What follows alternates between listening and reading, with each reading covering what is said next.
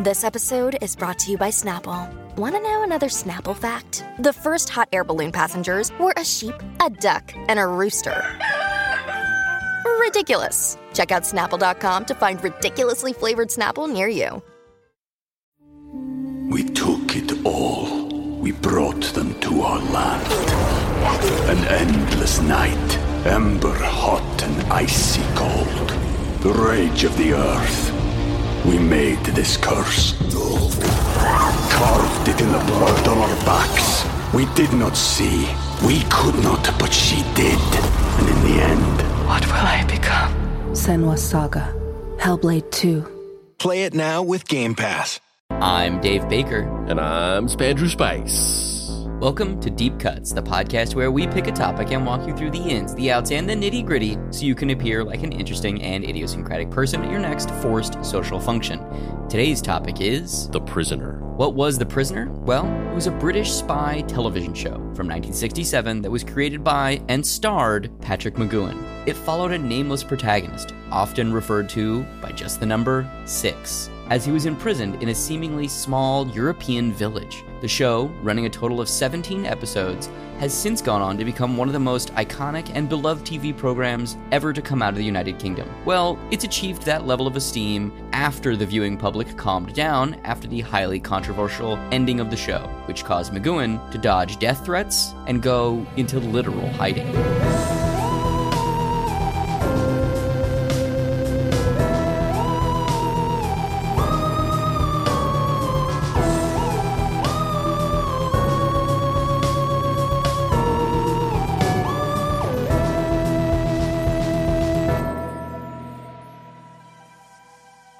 Act 1. The McGoohan Principle. Personal metaphor, individual freedom, and resignation as the ultimate insult.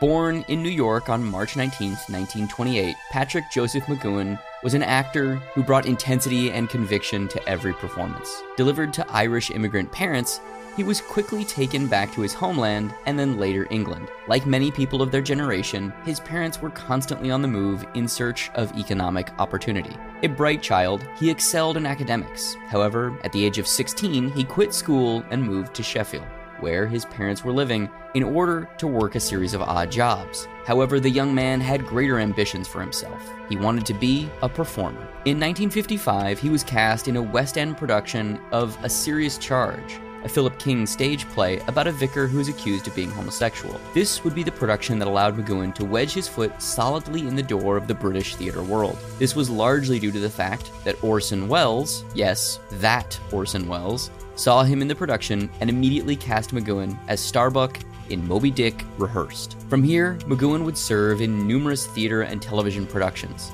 However, it would be the 1960 television program Danger Man, or Secret Agent, as it was broadcast in the States, that put McGoohan onto a global stage.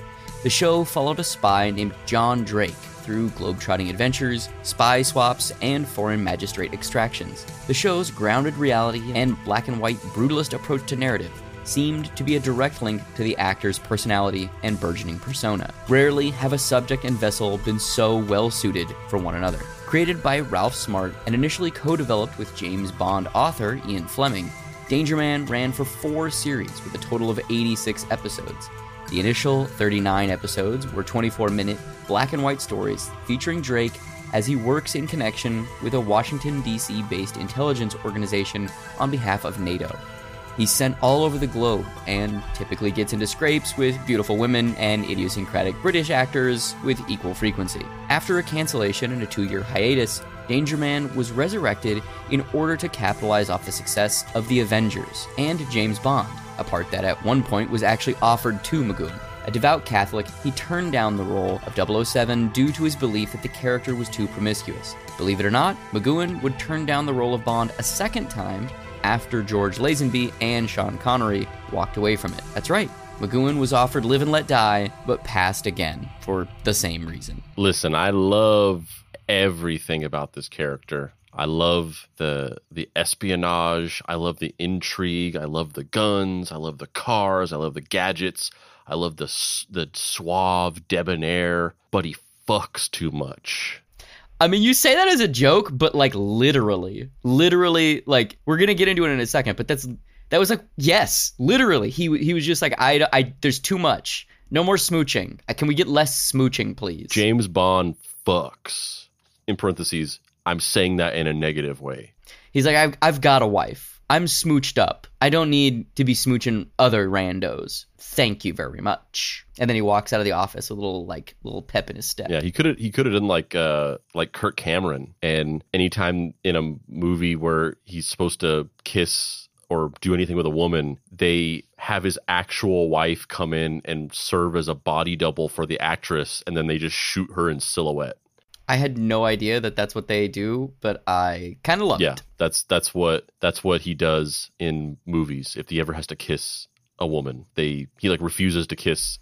It must be a living hell being that guy. It must be really hard being him. Yeah, I'm sure it is. As if that wasn't enough ships in the night for one actor to deal with, during this period, McGoohan was also offered the role of Simon Templar, the Saint, the show that put Roger Moore on the map and gave him entree into the world of Eon Productions' most famous spy.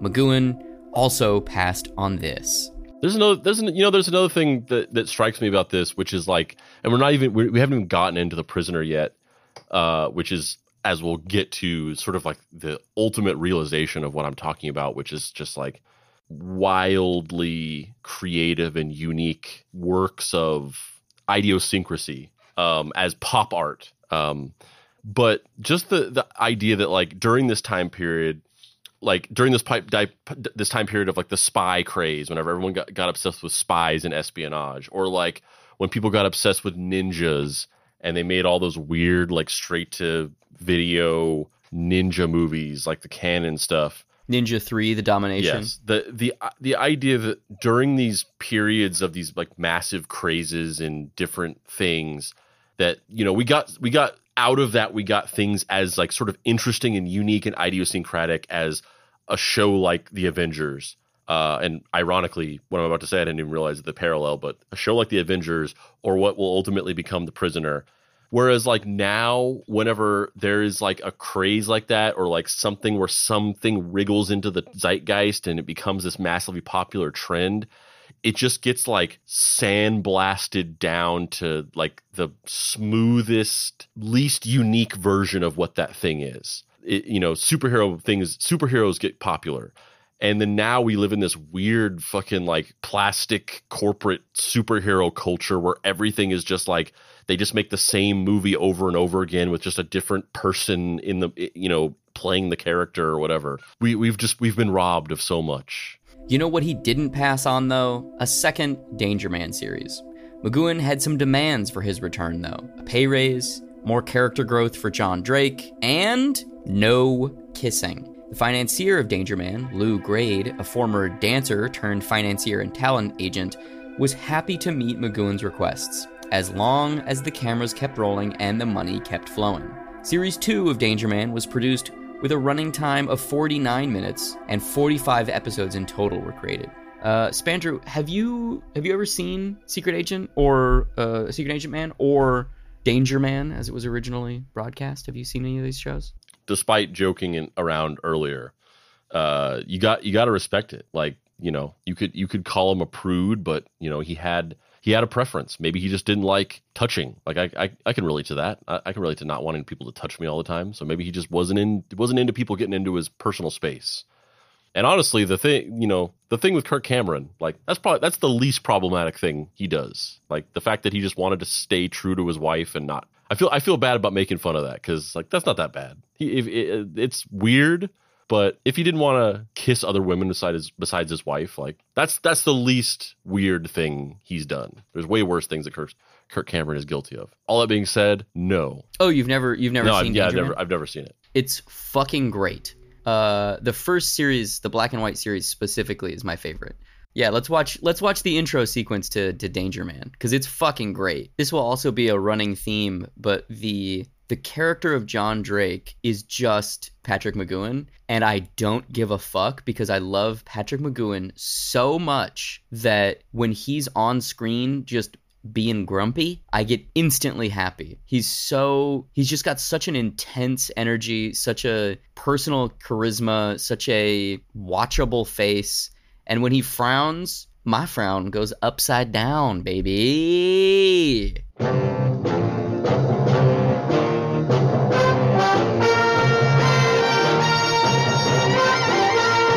Every government has its Secret Service branch. America, it's CIA, France, Deuxième Bureau, England, MI5. A messy job? Well, that's when they usually call on me or someone like me. Oh, yes. My name is Drake. John Drake.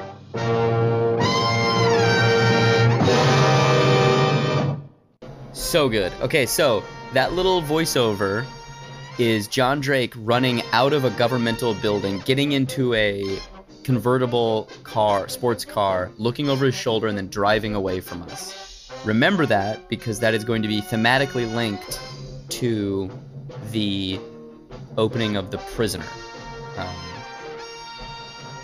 which we'll get to in a minute when we start talking about The Prisoner. But now we're just seeing these really classy black and white photos of, governmental style buildings, with very clean sans serif font over them, listing the editor and the, stars of the week or whatever, with that swinging 60s jazz. And I fucking love it. Yeah, dude.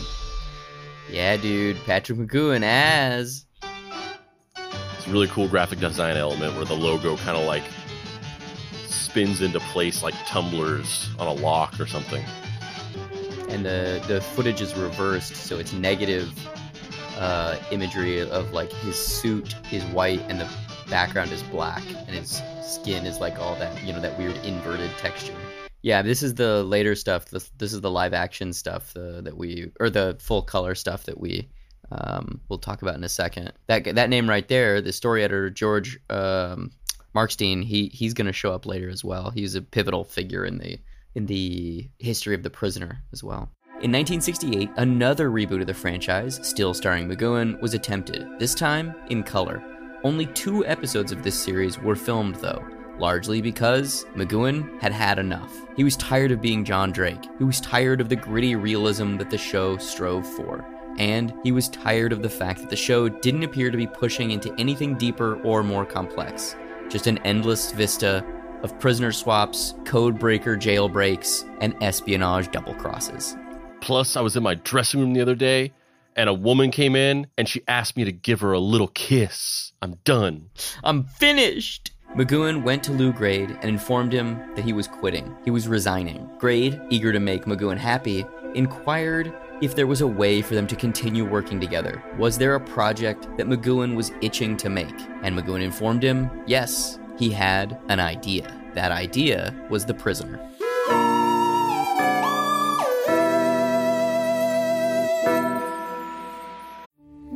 We took it all. We brought them to our land. An endless night, ember hot and icy cold. The rage of the earth. We made this curse. Carved it in the blood on our backs. We did not see. We could not, but she did. And in the end... What will I become? Senua's Saga. Hellblade 2. Play it now with Game Pass.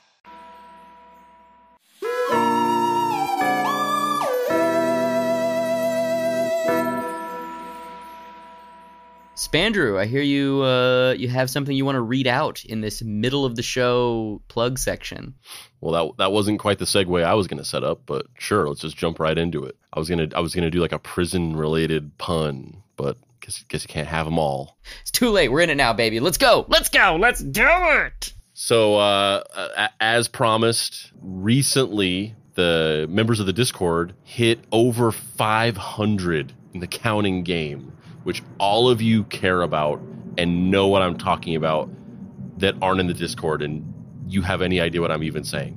We basically we have this game that we play in the Deep Cuts Discord, and I have a running agreement with everybody that every time they hit a new milestone of a certain number, that I will call out everybody who participated in that run on the show. And we recently got to over 500, and so I'm just going to go through and list those names off. And of course, once again, these are the Discord handles of the people involved, not their real names. So we've got Juniper. We've got our buddy Michael Lindquist, which I'm pretty sure was part of a violent conspiracy theory mob that destroyed the Mystery Treehouse at one point. And yet now he's just in the Discord hanging out. It's weird. We got Jay Bard, who is, of course, the creator of the Deep Cuts Discord, friend of the show, writer of the Mr. Rogers episode. That is one of my favorites.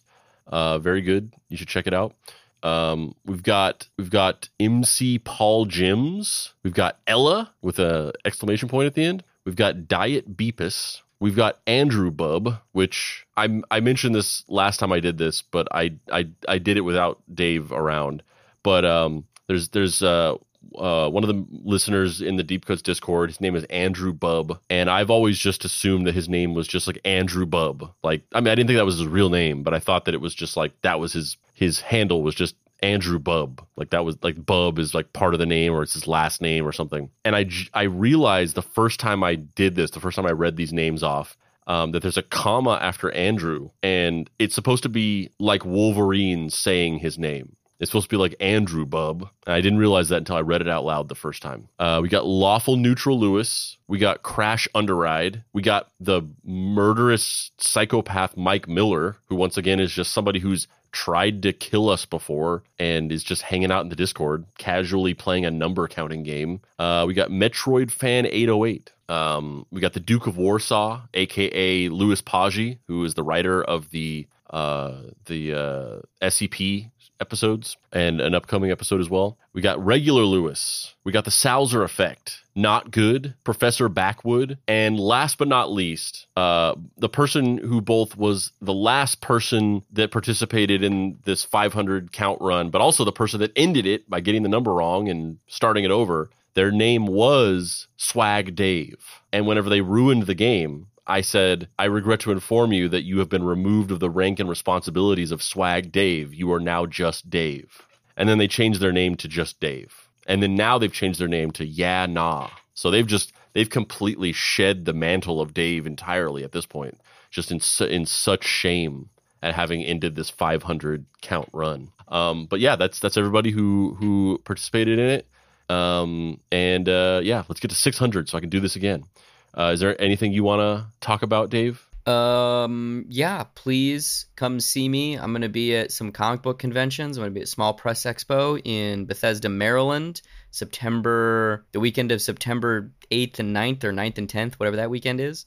I'm going to be in Columbus, Ohio for Cartoonist Crossroads Columbus, September 28, 29, 30th. Also, please pre-order my book, Mary Tyler Moorhawk. It's up for pre-order right now. Amazon, Golden Apple, Target. You can get that shit at Target.com, which is fucking crazy to me. Like, you know how whenever Pride Month happened and Target had that controversy where they had the Pride stuff and then people were going to the Target and they were going in and filming and like ripping it off the shelves and throwing it down and being like, this is what they want our kids to have. I'm going to do that, but with your book. I'll take it, man. We can use the press. I hope it becomes a scandal. I'm gonna write a rap song about how you're indoctrinating children to love fucking cute robots and girl detectives. Yeah.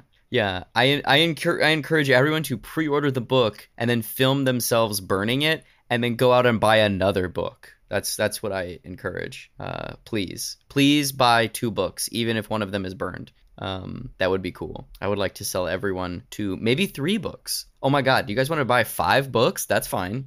All joking aside, I mean, I don't really care about going and buying like a fucking rainbow sweater or whatever. Like, that's not something that I was like in the market for. If there was like a huge hate campaign against a comic and there was a bunch of like right-wing conspiracy theorist crazy people going in and burning a comic book that was on sale at Target, I would absolutely go buy it. Like, that would be the best commercial for me of all time. Yeah, Mary Tyler Moorhawk. It's available now for pre-order. It comes out February 13, 2024. Please go pick it up. Thank you. Fight the real enemy. Act 2, Be Seeing You. Set in an idyllic yet strangely surreal seaside town, the show follows a nameless spy, often referred to simply as Number 6, as he quits his job, attempts to flee England, and then wakes up in The Village, a retirement community for members of the intelligence trade who are too valuable to release into the wild, but have moved past their peak years of usefulness to the various global superpowers at war for control of the planet. The show's surreal visuals, whip-fast editing, and McGoohan's ferocious acting propelled it into being a smash hit, both in the US and in the UK. It also doesn't hurt that the show didn't look like anything else that was being produced at the time. Large, bouncing rubber balls patrol the village as ghostly, apparitional jailers, residents wearing rainbow-colored capes, and the village itself filmed in a small Welsh town named Portmeirion that doesn't look like anywhere else on Earth. The show deals with themes of alienation, the myth of free will, and the ever-present mirage of self-determination. The opening of every one of the 17 produced episodes is exactly the same. We follow number 6, driving a yellow and green S2 Lotus 7 Roadster as he furiously speeds through Greater London, storming into a nondescript office and delivering a fiery letter of resignation. And therein lies the ultimate MacGuffin of the show, the why that everyone is after. Why did number 6 resign? The actual act of resignation is moot. He's a prisoner of the village. However, the reasoning, the motivation, and the emotion behind the resignation, that's the real gold. Spandrew, when did you first come in contact with the prisoner? I've mentioned this on the show before, but there was a period back in like the 2010s where whenever like Netflix was first becoming popular, and by Netflix I mean the DVD mail delivery service where you could rent up to 3 movies at a time and they would get delivered to you. And I just kind of like went wild with it, where I was like watching like directors' entire catalogs in like alphabetical order. I was just like, I'm just going to watch all of Shinya Tsukamoto's movies that are on Netflix, or that, you know, that are offered on Netflix. And I was just doing that. And then I was like going through and just watching a bunch of old stuff, like anything that I could find on there. And I'm pretty sure that I at some point rented, in addition to I was watching a bunch of movies and TV shows from the 1960s. And at some point in there, I got this and watched it. And I relatively recently rewatched it because it was on Tubi, and my family was out of town. Earlier this year, my wife and my kids went out of town, and I watched The Prisoner and also this movie from the 80s that I'm blanking on the name right now, but I recommended it to you. But it had Anthony Edwards in it, and it was about nuclear war coming to Los Angeles. But yeah, I rewatched it then, and it was even better. It was better like rewatching it now. Like it held up so well, and it was like better than my memory of watching it back in like 2010 or 2009 or whatever it was. Yeah, The Prisoner is my favorite TV show. I love it. McGoohan, obviously, I don't think it's a hop, skip, and a jump. He's one of my favorite actors, and I love everything that he brings to this role, and I love the fact that this whole show is just a fuck you to like the constraints of society that forces us to do things that we don't want to do, which I'm sure is a very male thing, but we're all products of our environment, right? But I love the show. I love how surreal it is. I love the design. I love the editing. I love the writing style of the show. It's like my favorite thing. I love the theme song by Good Charlotte. Don't wanna be you, don't wanna be just like you. I am the prisoner, throw all my hands up, you. It gets me hyped at the beginning of each episode, every single time. I don't skip the intro on that one. I do love the theme song. I'm thankful that it is not Good Charlotte, but I do love the theme song. What if it was, though? What if you just like went back and watched it and that was the theme song? And you're like, did they add this? Did they change this, or was it always like this? Somebody, the Lou Grade estate has decided they're going to George Lucas it and add that as the new intro to every show, and they're not going to release the original song. Yeah. And that's like, it's the same George Lucas thing where they're like, this is what it always was intended to be. And now that we have modern technology and those beautiful Benji and whatever the fuck the other one's name is, brothers, now we can finally give you The Prisoner as it's meant to be seen. Yeah. Benji and Joel?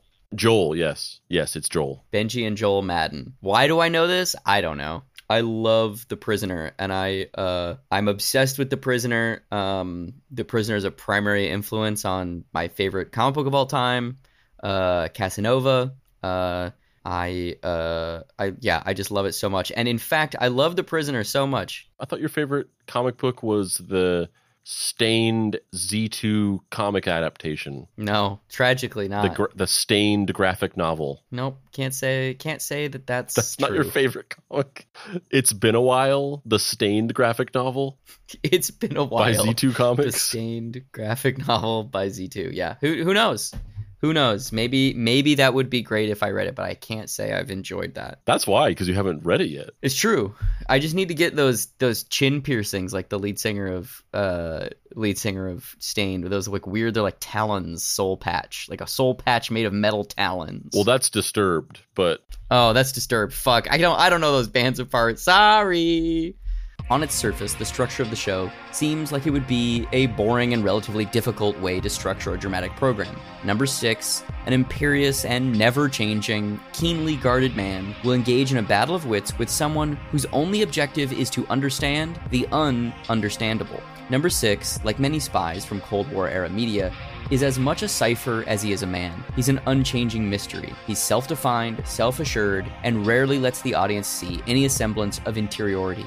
In spite of him constantly proclaiming his free will and non-numberhood, Number 6 has a motivation that is almost entirely theoretical. What does he want? Escape from the village. Why? Because he wants his freedom. What is he going to do with that? Who knows? He wants it because he's deprived of it. He desires freedom because it's a blank canvas. Number 6 is never developed or evolved in any traditional sense. Every episode, he has the same motivation, to escape the village, to be a free man. And yet, the character has a concrete set of characteristics, behaviors, and vocal tics. McGoohan even gives him definitive body language and a halting staccato vocabulary of turns, punches, and eyebrow raises. The show has a language all its own. It's surreal, impressionistic, and metaphorical. Tell me this. Because I didn't know any of the backstory of the show, like the behind the scenes story or production of it. Because admittedly, the reason why I never saw Secret Agent Man, or whatever the US title was, Danger Man, is because I think I mentioned this on the show before, but I'm really not into spy stuff. Like that's just never been an interest of mine. Like you're really into like James Bond and Mission Impossible and a bunch of like 60s spy stuff, and I've just never had an affinity for that. There are certain standouts of things that I like just for like specific reasons. Like I like the Avengers show, but I don't think it's because it's about spies. I think there's something else about it that I liked. So I never watched that show. I'm just really not into seeking out like spy stuff, but I am into locked door mystery thrillers with like weird science fiction-esque backdrops. So this show appealed to me in that way. But I didn't like look too. I don't know too much about Patrick McGoohan or the making of this show or whatever.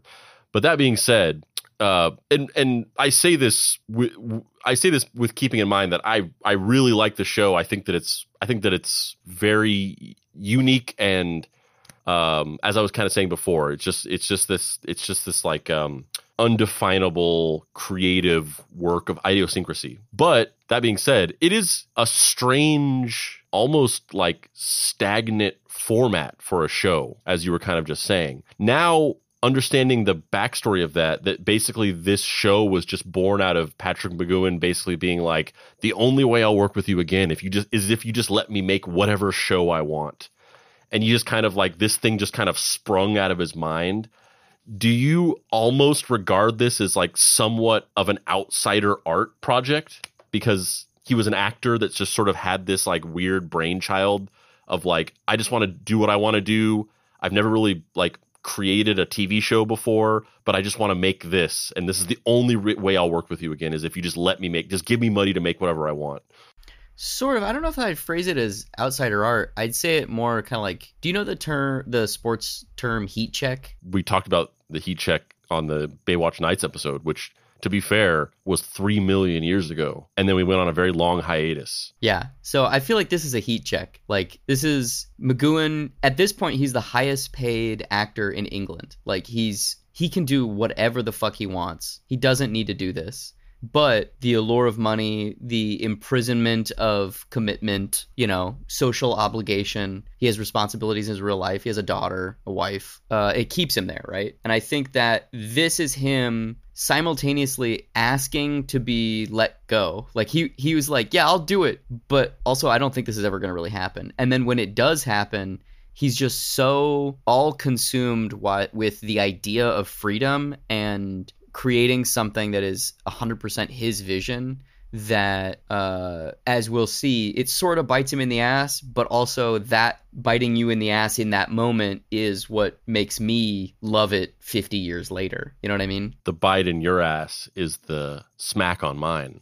I'm just trying to get Patrick McGoohan to eat my ass. So I don't know. Yeah, I don't know that I would say it's an outsider thing because it's not like he doesn't know what he's doing. All of these are very delineated decisions. Yeah, of course, you pick up writing skills and directing skills from just being on set, especially when you do it for years. Especially because the show gets more surreal as it goes on. Like, there's so many aspects of the show that are like the episode Free for All, which is about staging of an election. Like, that's not something that's just like, let's string together some kooky visuals and like make a metaphorical point. Like, it's very expertly delineated and manipulative in the best way. I think the show is a masterpiece, and I don't use that word lightly. Yeah, I recently, and you've seen this, but I made a video on TikTok that went kind of viral. Got like a couple million views or something like that, and I was basically talking about Columbo, or I was talking about television in the 1960s and how it was almost like, basically the way I was framing it was that we talk about how we entered the golden age of television in 2010, where like TV became on the level of movies in terms of production and storytelling and just the general approach to the format. And I was kind of talking about the fact that same thing happened in the 1960s, where you had shows like Columbo, where every episode of Columbo was like this auteur filmmaker's like own masterpiece. Like, every episode of that show, it feels not only like it's a movie, but it feels like it's like the singular vision of that one director, like, Steven Spielberg or, all the other directors that worked on that show. And this video went kind of big, and a lot of people mentioned The Prisoner in the comments of that video and talked about how The Prisoner was like that as well, where it's like, there's just nothing like it now. Like, there would just never be anything like this on TV ever again.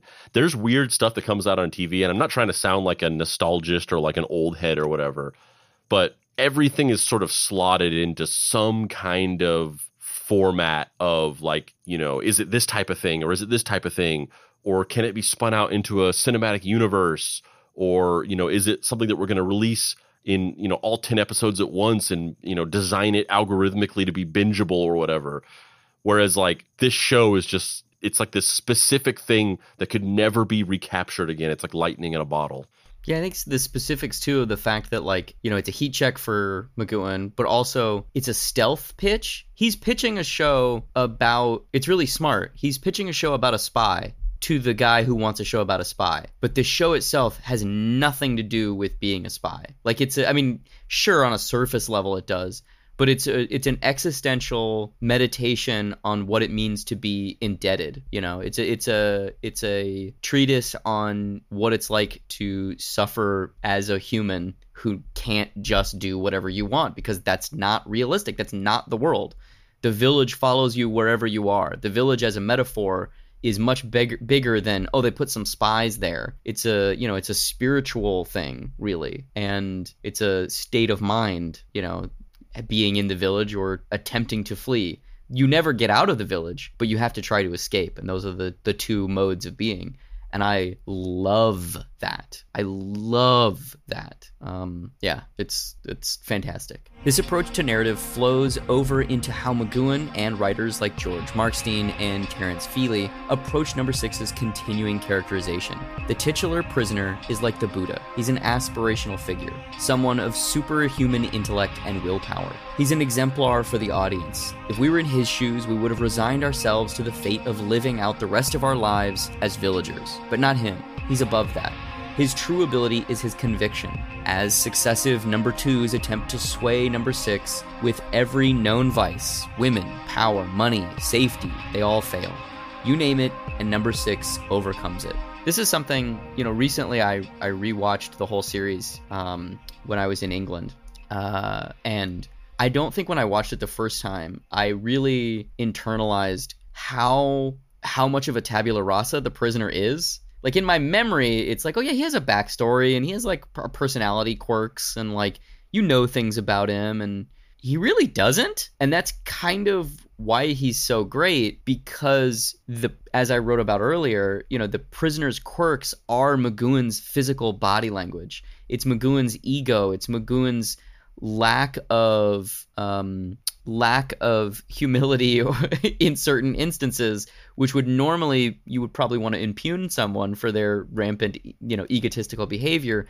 But in this instance, that wall of ego is the only thing protecting individuality from, mass assimilation, which is, again, such a fucking cool, weird metaphor, Like, I love... And I don't know that I agree with all of McGoohan's metaphors, and I don't know if I agree with all of his political statements, because he's definitely said stuff that is in the show 100% about, like, the advancement of technology is evil, humanity needs to be more separated, once we become more homogenous and globalized, it's a bad thing. And those are themes that are just in the show, period. I don't know that I agree with all of those, but I love that this guy is making that through this show, and it is completely undiluted his vision. Yeah, plus you love getting smooches. Oh yeah, totally. 100%. Oh yeah.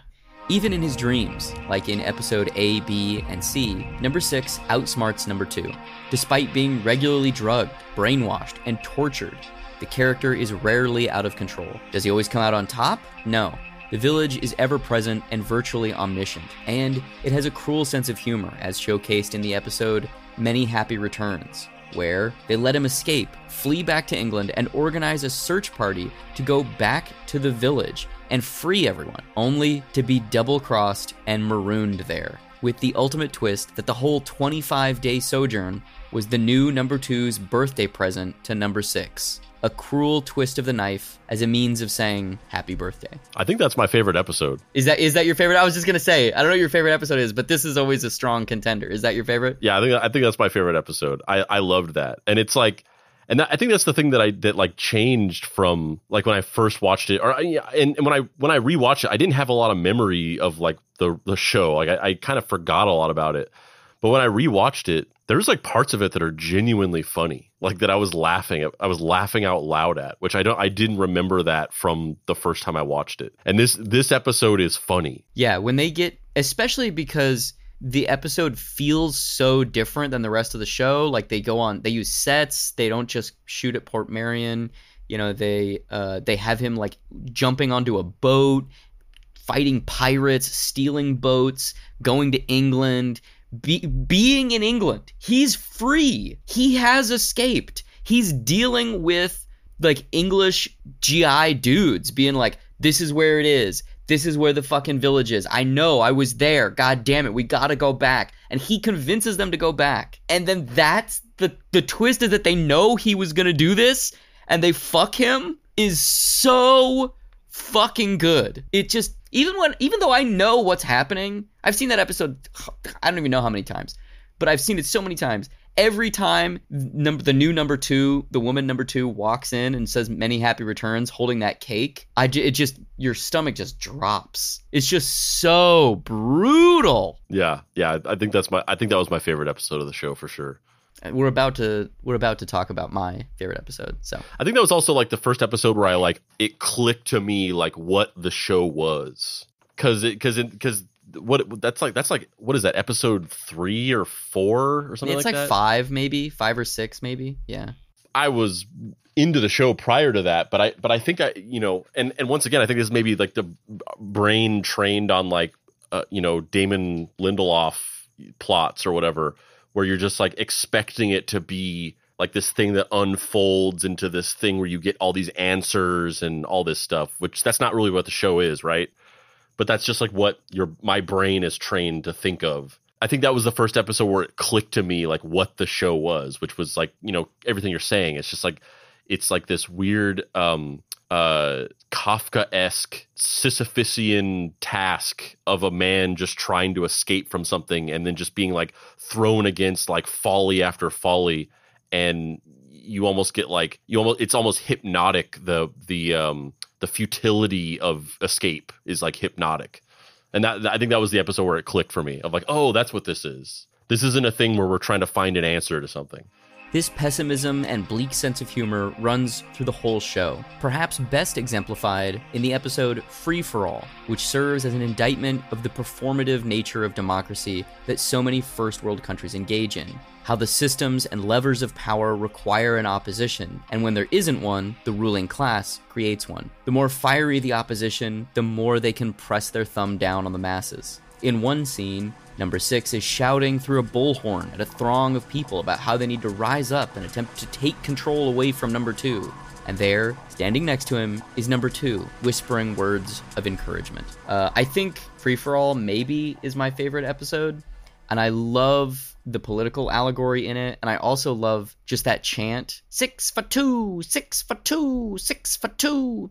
And I love the little parades that they do around the center square in Portmeirion, where they've all got those little 6 for 2 banners and sandwich boards and stuff. It's so fun to see everybody out wearing those rainbow capes and chanting and being controlled. And the fact that he ultimately wins and becomes the new Number 2 and can't dismantle the system because Number 2 is a mechanism of control, not an actual person who's in control, is so fucking brilliant. I love this show. I love it so much because every episode, I know, look, you're laughing at me, but it's so awesome. It makes me infinitely excited that somebody was able to trick the system into making this thing.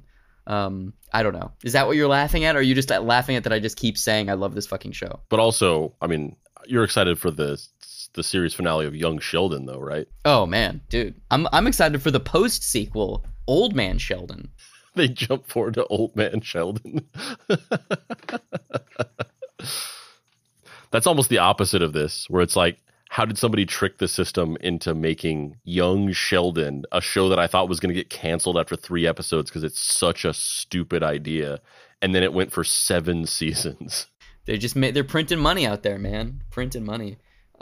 Yeah, for the record, when I was in England, whatever it was, a couple months ago, I was like, what do I want to do while I'm here? I want to go to not England. So I booked some train tickets and I went for a 6-hour train ride to Portmeirion, Wales. And I stayed in Portmeirion where they shot The Prisoner for 2.5 days. You can live in the apartments in the village. You can stay there. They have both a hotel, or you can just stay in the little villas where everybody lives in the show. And it was the craziest experience of my fucking life. It felt like going to Star Wars. It felt like being on the bridge of the Enterprise. It was the craziest fucking thing. Because there's nothing out there. There's nothing out there. So you walk in and, you're kind of walking up this little path or whatever, and there's some fucking sheep. Dude, there's so many fucking sheep in Wales. So many fucking sheep. So we're walking by these whales. We're not walking by whales. We're walking by sheep. And there's this building called the Castle, which I think is sort of an old castle, but I think it just looks like a castle. It's not really a castle. Or maybe it is. I don't know. And you check in, and the castle in the show is the hospital. So whenever they take somebody to the hospital, or the episode where they brainwash him, that exterior is where the main hotel and dinner place is. And you can stay there if you want. But I didn't want to stay there. I wanted to stay in the village. So we check in, and they're like, okay, you want a little cart ride? We'll give you a cart ride down to the village. And we're like, nah, it's okay. So we walk down, and it's, like a 15-minute little walk along this winding path. There's all these trees, birds are chirping, it's nice. And you get to the front of the building, you get to the front of the village, and it's these 2 guard towers, and on one of them there's like a little, those stick things that are at guard towers that keep cars from going in and out. There's that thing, and then there's a big sign that says, Portmeirion, Wales, be seeing you. And I almost started crying. I was like, I cannot fucking believe that we are about to walk into the goddamn village. This is so fucking crazy. So we walk up this path, and there's this big archway, and you walk through the archway, and then on the left-hand side, there's a bronze life-size bust of Patrick McGoohan in an alcove. And I almost died. I was like, this is the craziest fucking thing I've ever seen. And I made Nicole take, every time we walked by that thing, I made her take a photo of me. I think I have 25 photos of me clowning around with that fucking bust. I got one where I'm smooching him on the cheek. I got one where I've got my arm around him like a sitcom. I've got the first one of me, we had just come off the train and just walked for whatever. So it's broad daylight. So I'm wearing sunglasses and smiling this giant shit-eating grin because I just can't even believe we're here. You walk down a little bit further, and then it's the village. It's the semi-horseshoe shape with the fucking chessboard in the middle. The chessboard is still there. You look to the right, and it's the city hall, where it's that big domed shape where number 2's office is in the show. You go up there. I mean, you can look in. There's just these giant windows, and there's nothing in there. It's like a room. With a bunch of paintings. There's somebody selling paintings or whatever. They've turned the exterior of his old apartment into a gift store. So you can go in there and they have a bunch of dumb shit you can buy, which I fucking did because I'm a rube and I'm a mark and I traveled all the way here. You best believe I bought myself a goddamn villager cape. You best believe it, Spandrew. I fucking bought that villager cape, went around, took a bunch of dumbass photos with me being a goober wearing a fucking prisoner cape in front of Portmeirion. You best fucking believe it. That's funny because I didn't believe it, because that's actually what I was going to say is that when you told me you stayed where they shot the prisoner and you got a cape, I thought you were joking, because in my mind, I was like, the prisoner is not a big enough pop cultural force that they would have an actual tourist attraction around it. I feel like that would not generate a significant amount of revenue, right? So in my mind, I was thinking about that in that episode of The Simpsons, whenever they go to Planet Hollywood and they have all the memorabilia and stuff on the walls, and then Homer's like, it's the actual Kane from Citizen Kane. And then Lisa's like, wait a minute, there wasn't a Kane in Citizen Kane. In my mind, it was just a joke. And you were just saying I bought a cape from the prisoner at the place where they shot the prisoner. I thought you were joking. And then you sent me a picture and I was like, they actually sell the capes? You would think they would sell the jacket, the prisoner jacket. You think they would sell that. No, they sell the fucking capes, dude. And look at this. Look at that. Yeah. Got this shit in Portmeirion. I'm holding up a mug that has the penny farthing and the number 6 on it. Got that shit in Portmeirion. Fucking just out here being a tourist, and I don't give a fuck. It was so surreal. When we first walked into our apartment, I looked out the window, and I'm looking out, and we stayed on the right side of Portmeirion. It's very small. Basically, the history of the town is that it was a rich architect, this dude named Clough Hervin, I don't remember his name. It's Clough something. I don't remember his name. But he was obsessed with Venetian design, and he thought that Wales didn't have enough Italianate architecture. So he spent the last 30 years of his life just building a town and designing it to look like the Venetian style, like Venice. So you're just in the fucking middle of nowhere, Wales, and then you're in a small town village that looks like Italy. It's really fucking weird. So we're in our little apartment, and I'm looking out over I go to the window and I'm looking out of the window, and how there's the that boat and the little harbor thing on the show where they're always sitting and playing chess out there. So you can kind of the town is like a little horseshoe with that at the mouth of the horseshoe, and then there's this inlet where water comes in and out, as the tide rises and falls. So I'm looking out over the little inlet with the tide and everything. And you can see, the alleyway or the trough or whatever where people come in. And there's, we got there on a Saturday. It was Sunday. We got there on a Sunday. And so, there's all these people doing touristy stuff that are not prisoner people. They're just there to do touristy shit because it's like a kind of destination place. So I'm looking out and I'm just like marveling at that I am looking at the village from the prisoner. Like I cannot believe where we are. And then down the little trail that leads up to where the bronze McGoohan statue is, somebody's walking down wearing a fucking prisoner cape. And I almost died. I was like, this is the greatest fucking thing. This is the greatest thing I've ever experienced. It was so cool. And then, I was just going to say, then of course, the next thing you're thinking about is how the fuck do I get down on that beach? How do I run on the beach like how McGoohan ran away from Rover? Turns out you can't actually, you can, but it's really difficult to get down there from that little inlet. You have to walk through the back of the village over this hill, which has been planted with like Amazon jungle style plants that are not indigenous to Wales, over into this little alcove where there's these like caves that they also used in the show, in the episode with the body double, the schizoid man. That's where they like hide a bunch of stuff in there and they shot stuff there. But when the tide goes out, you can walk over the back of that hill and then just hang out on the beach area, which is, again, super fucking surreal because it's like you're walking on the bottom of the ocean. There's like sea anemone bullshit. I don't know what weird little creatures that are like, oh God, I didn't make it out to sea. And there's seashells everywhere. And there was like fog when we were there. So it was like, it felt like you were on another fucking planet. It was really fucking trippy. It's so funny. Everything you just said and the way you were describing that of going out there, the thing that my wife gets so annoyed and angry about constantly is when we go on trips, like she'll go and she'll take us to like places, things like that, of places that are something that I really love or really want to see or whatever. Like when we were in Europe, we went to Abbey Road Studios, and we recently, when we were in San Francisco, we went to Lucasfilm.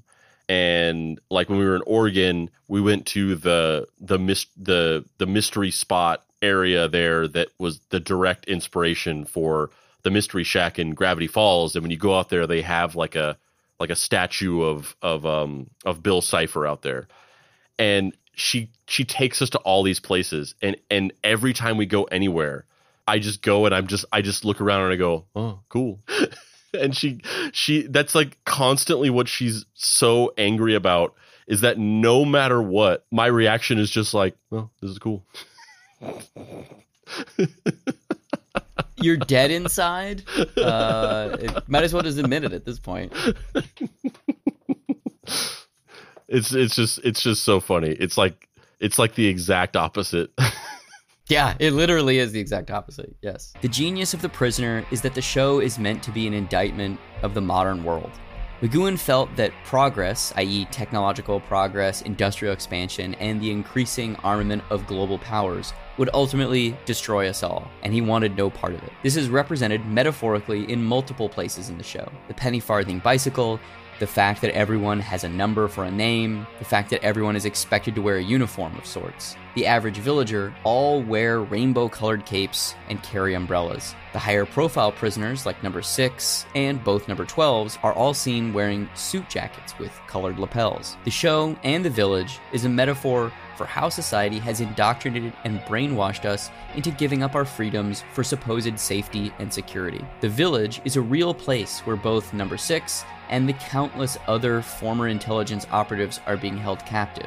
And it is also a metaphorical state of mind. The village is a system that keeps everyone in line, everyone working, everyone docile. And to resign from that system is the ultimate insult, which is why the key line of questioning throughout the show is, why did you resign?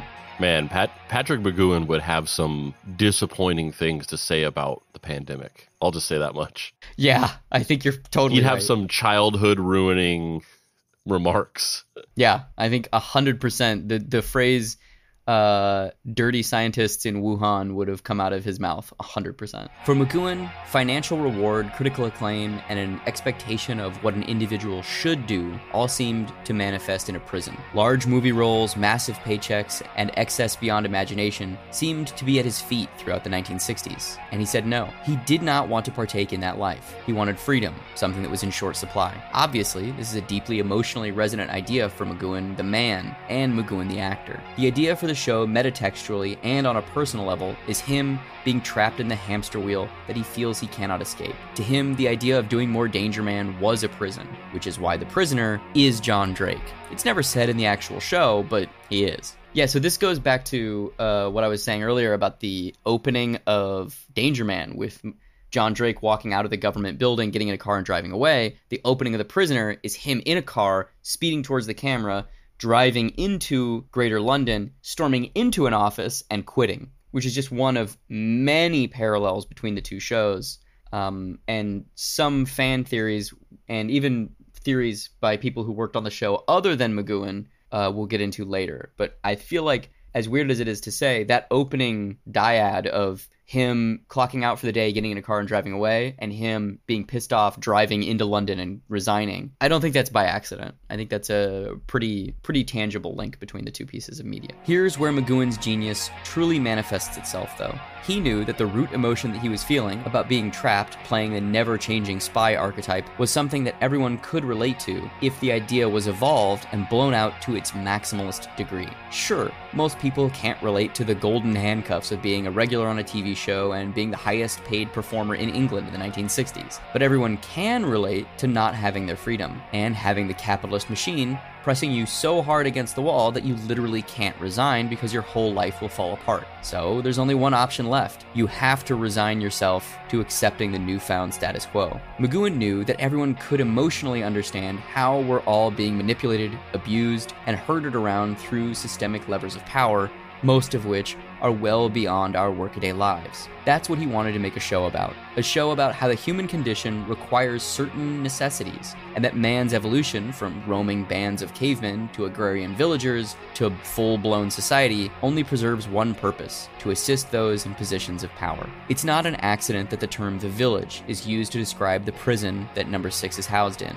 To McGoohan, this is where humanity went wrong and veered away from valuing individuals and started collating us and treating us like society chattel. And maybe he's right. I don't know how we survive without the interdependence on one another and larger industries, considering there are 7 billion people on the planet, but he's not wrong about the fact that existing in a world where your importance is reduced down to a 1 or a 0 on a spreadsheet can be existentially horrifying.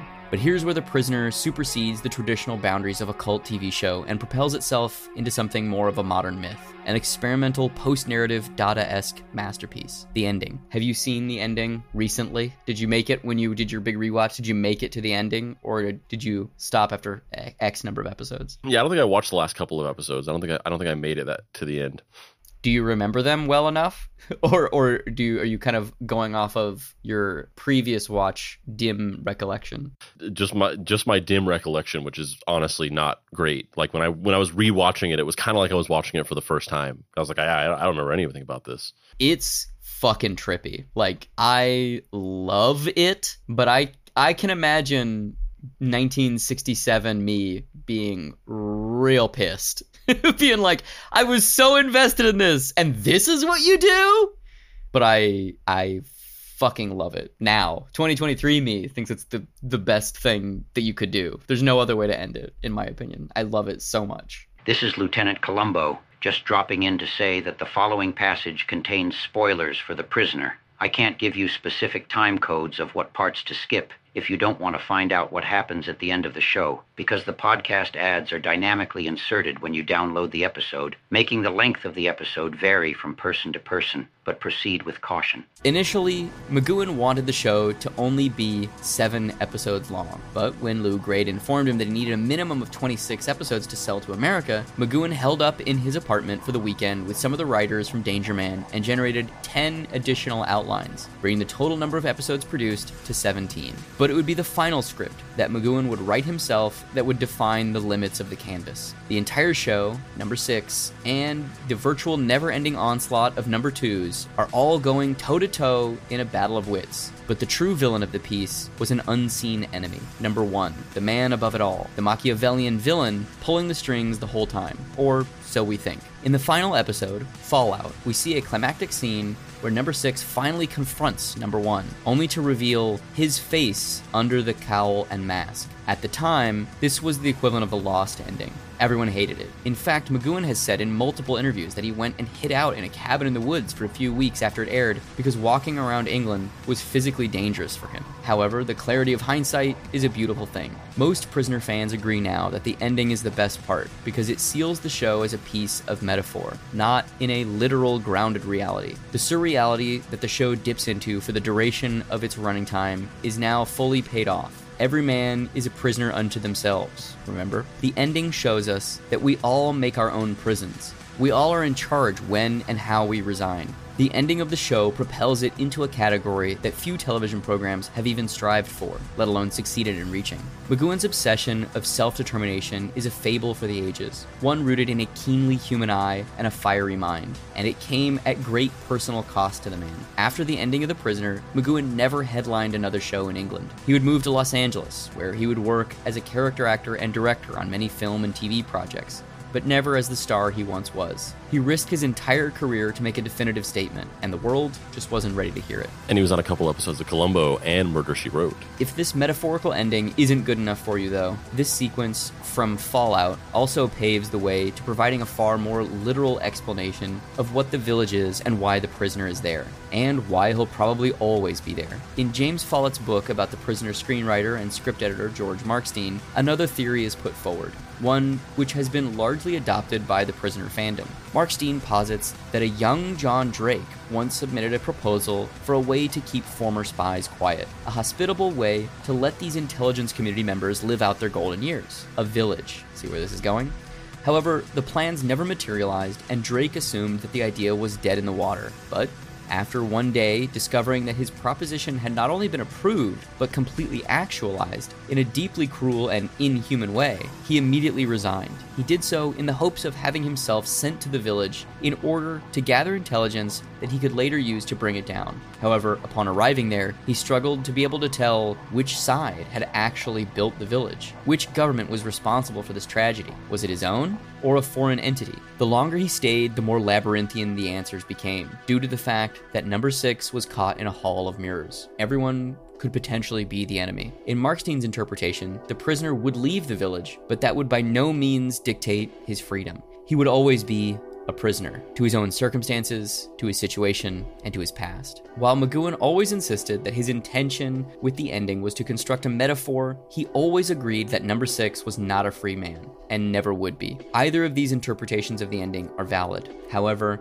the fact that McGoohan constructed something that has such a refractory element to the story says more about him than anything else. The idea that we'll always be prisoners is underscored beautifully in the final scene of Fallout. After number 6 and the butler, played by Angela Muscat, flee to the safety of England and make it back to number 6's old house, it seems like our eponymous hero is going to be given a quintessential happy ending. He's going to be allowed to drive off into the sunset with his S2 Lotus 7. However, just as he drives off, the butler steps towards the apartment door, it ominously swings open, the butler steps towards the apartment door, and it ominously swings open, just like every other door in the village does. Even if you're able to escape the village, you aren't, because we all are the village. That ending is so fucking awesome. I get so excited every time they're like running across. It's so weird too, because the ending of the show is Angela Muscat and Patrick McGoohan running through the streets of England holding hands. It's so fucking weird. Like after number 6, like finally, you know, unmasks number 1 and he pulls off the face and he pulls off the mask and it's a gorilla mask, and then he pulls off the gorilla mask and it's his face, and then he starts laughing like a gorilla, and then they chase each other around that big command center, and then he runs out and he fights the guys, and Angela Muscat helps him escape, and they flee to freedom, and they finally get back to England, and they're running through the streets of England holding hands, and they make it to number 1 Buckingham Way, which I've also been to. When I was staying there, I went to number 1 Buckingham Way, and it was really weird because it's exactly like it looks in the show, but there's like a real estate office or something inside. So I'm like standing on the front steps getting my picture taken with the door, from the prisoner. They're just like, oh man, that new ad campaign's really working. Yeah. I just look I like standing there and I like look in the window and there's just like this woman on a computer, like in an office, just like typing, like looking at me like, what is going on there? This is so weird. This guy loves real estate. This guy just loves fucking SEO optimization. But him driving off and then it being the first 2 shots of the opening sequence again, thus, saying that it's all going to start over again. It's a system that'll continually repeat, is so fucking awesome. And I kind of wish they would just remake The Prisoner today, but do it shot for shot the exact same way. Because it's a show that literally you could remake the same episodes over and over again, and that would be the point of the original show. Like, it wouldn't violate the core tenets creatively. I don't actually want that. I'm not actually pitching that. Please don't remake The fucking Prisoner. But yeah, I fucking love it. Fuck you. All right. Well, then on that note, Spandrew Spice, do you have any closing thoughts about The Prisoner, Patrick McGoohan's philosophy, or the fact that we probably would both be disappointed by his political views in 2023? Yeah, I mean, that definitely would happen, especially because for some reason British actors and comedians seem to just come out of the woodwork with the worst takes. Like, it's ugly out there. But yeah, I mean, admittedly not as big of a fan of The Prisoner as you obviously are, but I would highly recommend that you check out the show. It's on Tubi for free. As I said before, it is a singular work of idiosyncrasy that nothing is like this, and kind of similar to we did the episode about I'm blanking on the name of the movie, the Tarkovsky movie, Stalker. It kind of defies explanation in a way. Like, we did an episode and the intention is to talk about this really cool thing that we like and kind of encourage people to watch it. And similar to Stalker, it's kind of hard to explain exactly the je ne sais quoi about this that really, like, once you watch it, it like makes sense and you're just like, you just love it for reasons that can't really be defined in the way that you can define like other good movies and TV shows that you like, Buffy the Vampire Slayer is a great show because I love the way that it like deconstructs the tropes of horror. Like, you can't really describe it in that way, but I would highly recommend checking it out. Whether or not his sort of like ludic tendencies and his commentary on like fear of technology were right-headed or wrong-headed, I think even just a year ago I would have been like, yeah, fuck this shit, this is stupid. Now I don't know. I mean, with this AI stuff and the way that it sort of like existentially threatens not only just the livelihoods of people, but also just like the concept of creative expression, maybe our boy Patrick McGoohan was right. Maybe he was right. And also, I mean, think about the time that he's saying these things in, right? Like, he's not thinking about what you're saying. He's talking about when he talks about technological progress, he's specifically talking about mutually assured destruction, which is, I don't know, still a menace to the planet, and it feels like every 3 months we're getting back there, but like I said, I don't know that I agree with all of his.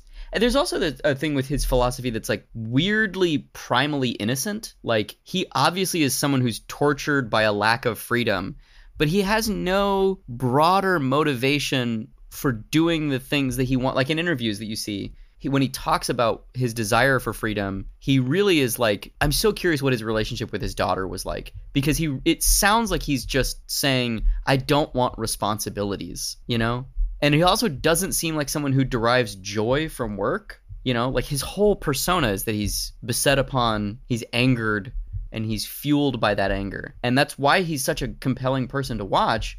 But also, that seems like a miserable fucking existence. Yeah, I don't know. But I find him endlessly compelling. I think he would find me very annoying. Understandable.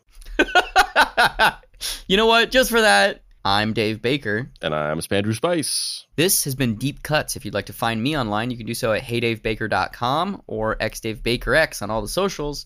You can find my books, Halloween Boy, Everyone is Tulip, Forest Hills Bootleg Society, and a bunch of other stuff at heydavebaker.com. Please go pre-order my book, Mary Tyler Moorhawk. It's available now wherever you get your books. Spandrew, where can people find you on the internet? You can find me storming into my nearest local Target with my smartphone out, recording as I talk about the indoctrination of our children and the way that they're being manipulated and changed to believe in new age ideologies that go against conservative values of tradition and family, and then pick up a copy of Mary Tyler Moorhawk and do a weird TikTok dance with it. And you can't find me on social media because I don't use social media.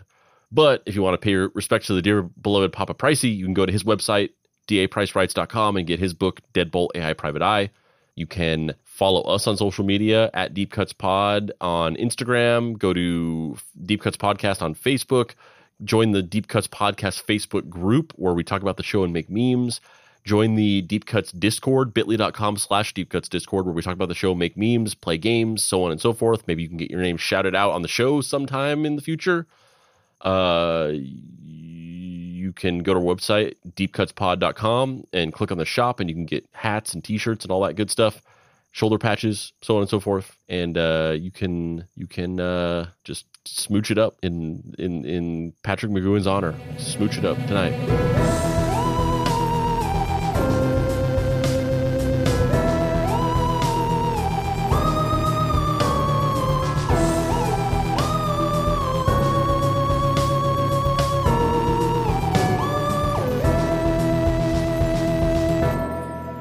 Deep Cuts is a production by Boy Genius Media. If you'd like to find this show and others like it, please visit boygeniusmedia.com or deepcutspod.com. If you want to join in on post-episode discussions, please join the Deep Cuts Podcast Facebook group. Finally, subscribe to our YouTube channel for additional video content. The incidental music for this episode was created by D. Catalano, whose music can be found at wekeepoddhours.bandcamp.com.